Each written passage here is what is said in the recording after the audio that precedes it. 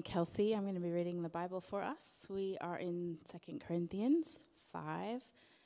It's on page 1160 in the Bibles in front of you. And we are reading verses 11 to 21. Since then, we know what it is to fear the Lord. We try to persuade others. What we are is plain to God, and I hope it is also plain to your conscience. We're not trying to commend ourselves to you again, but are giving you an opportunity to take pride in us, so that you can answer those who take pride in what is seen rather than what is in the heart. If we are out of our mind, as some say, it is for God. If we're in our right mind, it is for you.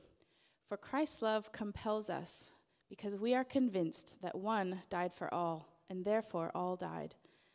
And he died for all, that those who live should no longer live for themselves, but for him who died for them and was raised again. So, from now on, we regard no one from a worldly point of view. Though we once regarded Christ in this way, we do so no longer. Therefore, if anyone is in Christ, the new creation has come. The old has gone, the new is here. All this is from God, who reconciled us to himself through Christ and gave us the ministry of reconciliation, that God was reconciling the world to himself in Christ, not counting people's sins against them. And he has committed to us the message of reconciliation. We are therefore Christ's ambassadors, as though God were making his appeal through us. We implore you on Christ's behalf, be reconciled to God. God made him who had no sin to be sin for us, so that in him we might become the righteousness of God.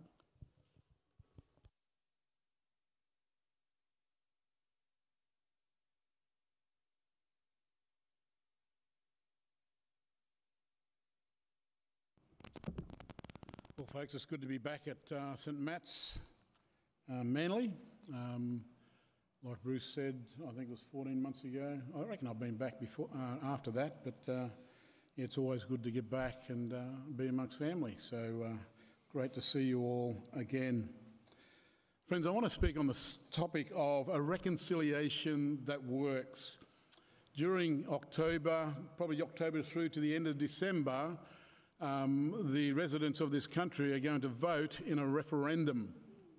And the thing that underpins this notion of referendum is the word reconciliation. And it concerns me a little bit that this referendum is seeking to bring about a oneness with the First Nations people of this country. But let me open what it is that I'm wanting to say, and we can have some discussion over a cup of tea after. In 1991, a report into Aboriginal deaths in custody was handed down by the then Commissioner appointed to oversee the Royal Commission into why Aboriginal and Torres Strait Islander people were dying in custody. The handing down of this report marked the formal beginnings of the process of reconciliation in this country. The Royal Commission recommended that all political leaders and their parties recognise that if reconciliation between Aboriginal and Torres Strait Islander peoples and their Australian and other Australians is to be achieved, if community division, discord and injustices are to be addressed to the First Nations people of Australia, if they were to be avoided, there needed to be a process for reconciliation. Soon after, the Commonwealth Parliament voted unanimously to establish a Council for Aboriginal Reconciliation. And they were tasked with promoting reconciliation between Aboriginal and Torres Strait Islander peoples and the wider Australian community. One of the first events staged by this council was a walk for reconciliation, and many of you will remember that particular walk. It took place on the 28th of May in the year 2000, where more than 300,000 people made the walk across the Sydney Harbour Bridge in support of reconciliation. 22 years later, the question was asked, What have we achieved? Over 22 years of trying to address this issue, or the issue of a divided country, what have we achieved? And I want to suggest very little. Later on this year, you'll be asked to vote in the referendum that places into the government documents, the founding government documentation of this country, a voice for Indigenous people. And like we said, the underpinning of this referendum is this word reconciliation. And reconciliation being a way forward for addressing the issues of past injustices and the need to address current policies that affect our First Nations people. The Archbishop of Sydney, Kanishka Ruffle, has asked that we, and you more in particular, give a compassionate consideration in moving forward when it comes to voting in the referendum. My friends, what the Archbishop is not asking is that you vote in favour of the voice. So let's not get that mixed up. He is asking that we give a compassionate consideration as we prepare to vote later on this year. So the underpinning of this desire is to be better reconciled with our First Nations people of this country. Is such a voice going to deliver what this country needs? That's the overarching question. Will it achieve what people think it's going to achieve? And that is reconciliation. The word reconciliation suggests that conciliation existed in the first place, and that conciliation was severed, and now we needed to be reconciled. You can't have reconciliation without first having a conciliation. And so you ask, how can we achieve reconciliation without first being conciliated with one another?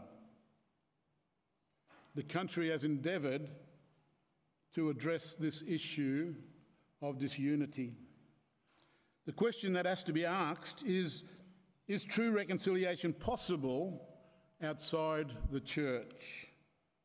In 2 Corinthians 5:18 to 20, we have what I believe to be the prescription for a reconciliation that does work. And it doesn't come from a walk over a bridge. It doesn't come from two parties sitting down and discussing how they can be one. It doesn't involve a council saying what will and what won't work for bringing people together as one. It doesn't come from enshrining an Indigenous voice in one of the founding documents of this country. 2 Corinthians 5 tells us how reconciliation can be achieved. The Bible is the only source of true reconciliation that exists today. It'll be the only source that exists, the true source of reconciliation that will ever exist. Why? Because it totally removes the motives of human desire and places it with God.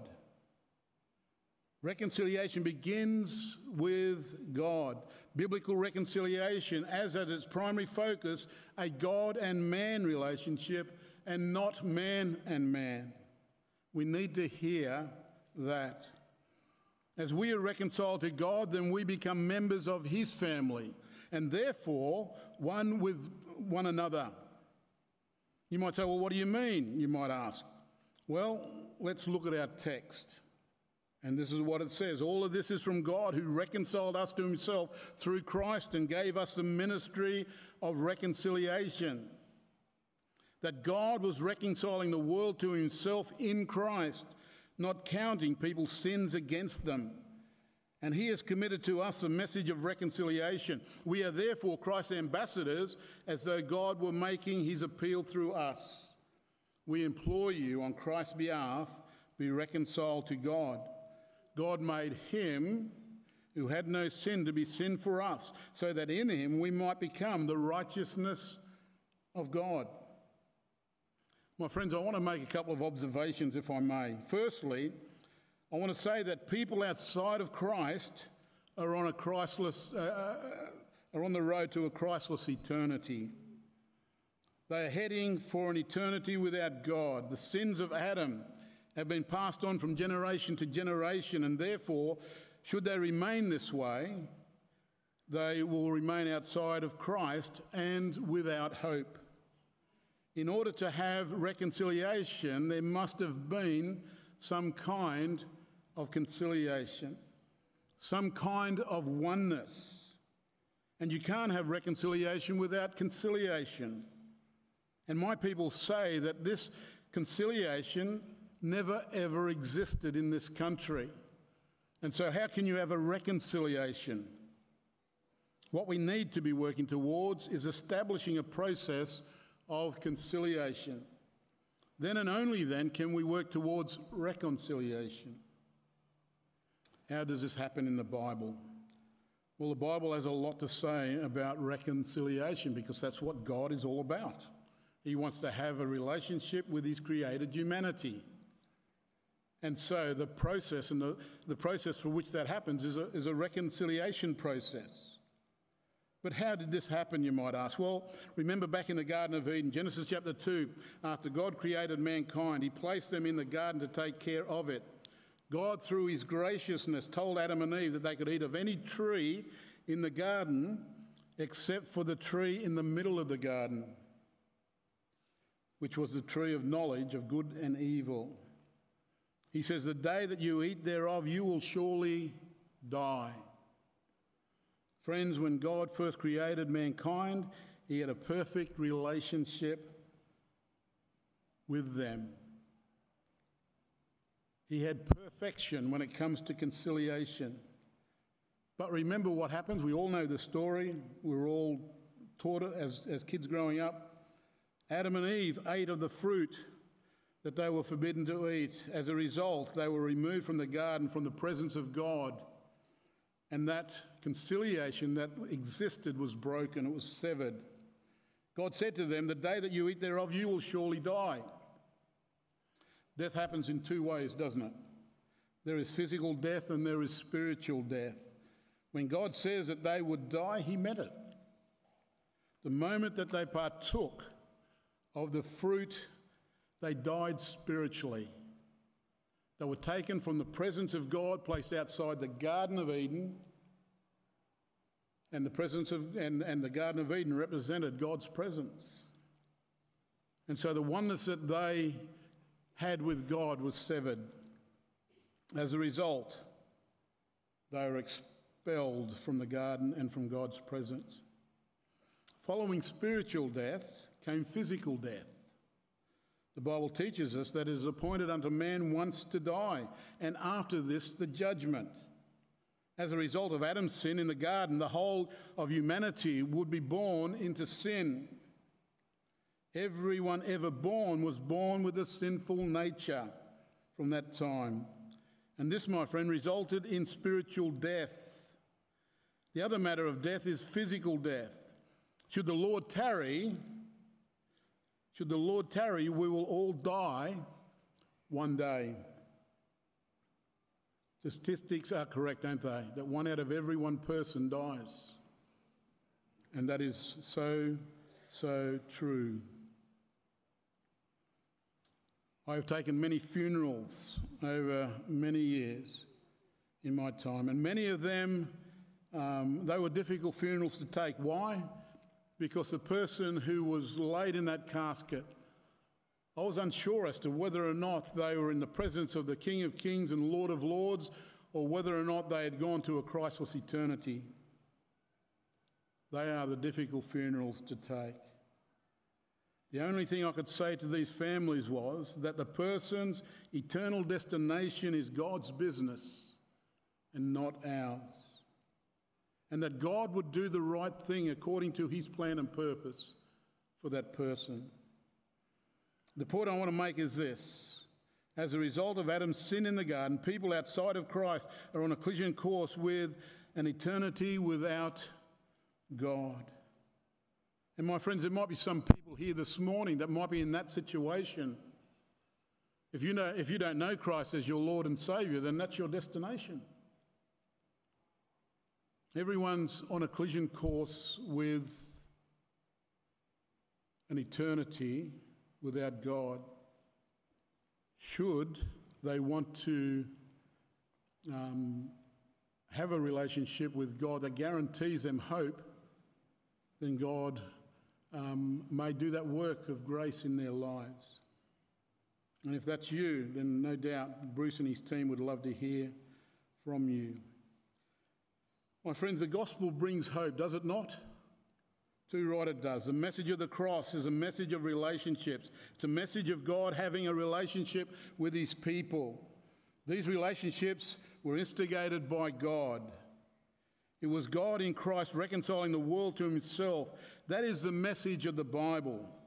That is the message of the cross. God was at work, working to have a relationship with his created humanity. So let me explain the difference between what I've called secular reconciliation and biblical reconciliation. Secular reconciliation says this, and this is what everyone is working towards outside the church. This is what Australia is working towards outside the church. Secular reconciliation says if you do something for me and I do something for you, we can have a relationship. Biblical reconciliation, on the other hand, says it's not what you do for me or what I do for you, it's what Christ has done for both of us. Do you see the difference? There is a real difference in this. Biblical reconciliation has God as its focus, as Christ as its focus. The reconciliation that we as the church are called to is biblical reconciliation and not secular reconciliation. And my concern is that we have been, our focus has been tarnished somewhat throughout this whole referendum process. We need to remain focused on what our core operations are, and that is to proclaim the gospel, because we know that the gospel brings about true reconciliation in this space. Let me share with you a couple of things what reconciliation is not. And reconciliation doesn't mean unity. Think about it for a minute. Think about situations in the New Testament narrative where disunity had taken place or where it could have taken place. The first group that comes to mind with me are the disciples themselves. In Mark chapter 10, we have the story of James and John, the sons of Zebedee. And they go to Jesus and they ask him, "Teacher," they say, "we want you to do something for us." Hey, these guys are bold, eh? "We want you to do something for us. Don't worry about the other 10. Just do it for us. That would be really helpful." And he says to them, he said, "What do you want me to do?" He asked. They replied, let one of us sit at your right hand and the other at your left hand in glory." And Jesus says to them, "You don't know what you're asking. Can you drink the cup I drink, or be baptized with the baptism I am baptized with?" "We can," they answered. And Jesus said to them, "You will drink the cup I drink and be baptized with the baptism I am baptized with." I reckon they didn't understand what he was talking about, but it was prophetic for them, because they too would give up their lives. But in verse 40 of Mark chapter 10, it goes on and says, "But to sit at my right hand or my left hand is not for me to grant. These places belong to those for whom they have been prepared." And verse 41, note this, guys. When the 10 heard about this, they became indignant with James and John. Were they reconciled? Of course they were, because reconciliation is a positional truth. It's not something that they needed to work towards, because they've already had a relationship with the King of Kings and Lord of Lords. So reconciliation doesn't mean unity. There is another example in Acts chapter 15, where Paul and Barnabas had just come back from the first missionary journey where they proclaimed the gospel and churches were set up, people came to faith in Christ, and they wanted to go back and visit some of those churches. And so we pick up the story in verse 36 and says, "Sometimes later Paul said to Barnabas, 'Let us go back and visit the believers in all the towns where we preach the word of the Lord and see how they are doing.'" Barnabas wanted to take John, also called Mark, with them. But Paul did not think it was wise to take him because he had deserted them in Pamphylia and had not continued with them in the work. They had such a sharp disagreement that they parted company. Barnabas took Mark and sailed for Cyprus, but Paul chose Silas and left, commended by the believers to grace of the Lord. He went through Syria and Cilicia, strengthening the churches. Here they were 2 guys or maybe 4 guys in a situation who were reconciled, but they weren't unified. They were having disagreements. So reconciliation does not mean unity. But are we to be unified in the life of the church? That's what we are to work towards, do we not? Of course we did. Jesus prays in John chapter 17 for his disciples. Note what he says: I have revealed to those whom you gave me out of the world. They were yours. You gave them to me, and they have obeyed your words. Now they know that everything you have given me comes from you. For I gave them the words you gave me, and they accepted them. They knew with certainty that I came from you, and they believed that you sent me. I pray for them. I'm not praying for the world, but for those you gave me, for they are yours. All I have is yours, and all you have is mine, and glory has come to me through them. I will remain in the world no longer, verse 11 says, but they are still in the world, and I am coming to you. And note what he says next, and I love this. Holy Father, protect them by the power of your name, the name you gave me. And what was it that he wanted to pray for them? So that they may be one as we are one. That is the heart of the Father for his church, that we as God's people would be one in him. And then Jesus prays for all believers. Verse 20 says, my prayer is not for them alone. I pray also for those who will believe in me through the message, that all of them may be one, Father, just as you are in me and I am in you. May they also be in us, so that the world may believe that you have sent me. Friends, reconciliation doesn't mean unity. Unity is so important, however, to the heart of God when it comes to faith and ministry. And I don't know why I'm preaching this up here. I know that Bruce doesn't have any problems with disunity in the life of his church. But disunity happens. And we've got to guard the unity that we have in Christ. Have a look at the Corinthian church in 1 Corinthians chapter 3. And is it any wonder that one of the greatest burdens that brought our Saviour to his knees is that of disunity of his people? It was our disunity that caused our Saviour to utter those words in John 17. We should expend our efforts in being unified with all believers, all members of God's family. Sure, we are to do good to all men, but especially to the household of faith. Friends, that is what we are called to do. Our position before a holy and righteous God is of one, and our position with one another is one. We are called to be a people of unity. And that's possible within the life of the church. Sure, and unity is possible outside the church. And that's what they're working towards at the moment. We in the church, we've been reconciled to God. We're already one.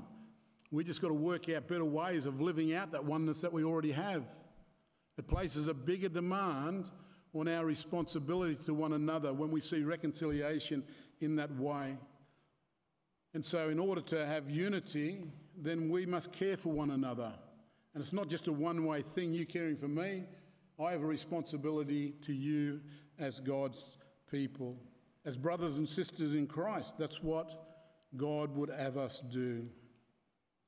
So the question that needs to be asked, Will the referendum bring about reconciliation between the First Nations people of this country and the rest?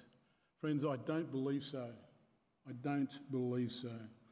Will it bring about unity? Maybe. There'll be elements of unity that will be achievable. But in terms of true reconciliation, we have a biblical mandate to be God's ambassadors in this country for all people. Reconciliation, true reconciliation, will only be achieved as people come to faith in Christ. And Paul reminds the Corinthian believers that we are ambassadors for reconciliation. That's the reconciliation that we need to be working towards, not all this other stuff that's happening out there in community. Sometimes we can be distracted from our core business within the life of the church, and we need to be aware that that's out there as well. Bringing those who God is calling to himself to Christ, sharing with them the love of God, then and only then will true reconciliation in this country will work. Let me pray, and then I want to hand it back to Bruce. Heavenly Father, we thank you that we have the assurance that reconciliation is possible within the life of the church. Father, we acknowledge that there are times when we've been distracted from what our core business is. And so, Father, we confess our wrongdoing in this space, and we ask, Lord, and we seek your forgiveness. Father, help us to think clearly as the time comes to vote on this referendum. That, Father, we will vote in an intelligent way, think through the issues. And, Father, that we just won't go with the culture of the day, that we will, Father, make a stand for Christ in some way, shape or form. So, Father, continue to be with us and continue to challenge our hearts as we continue to struggle with this difficult subject. We ask and we pray this in Jesus' name. Amen.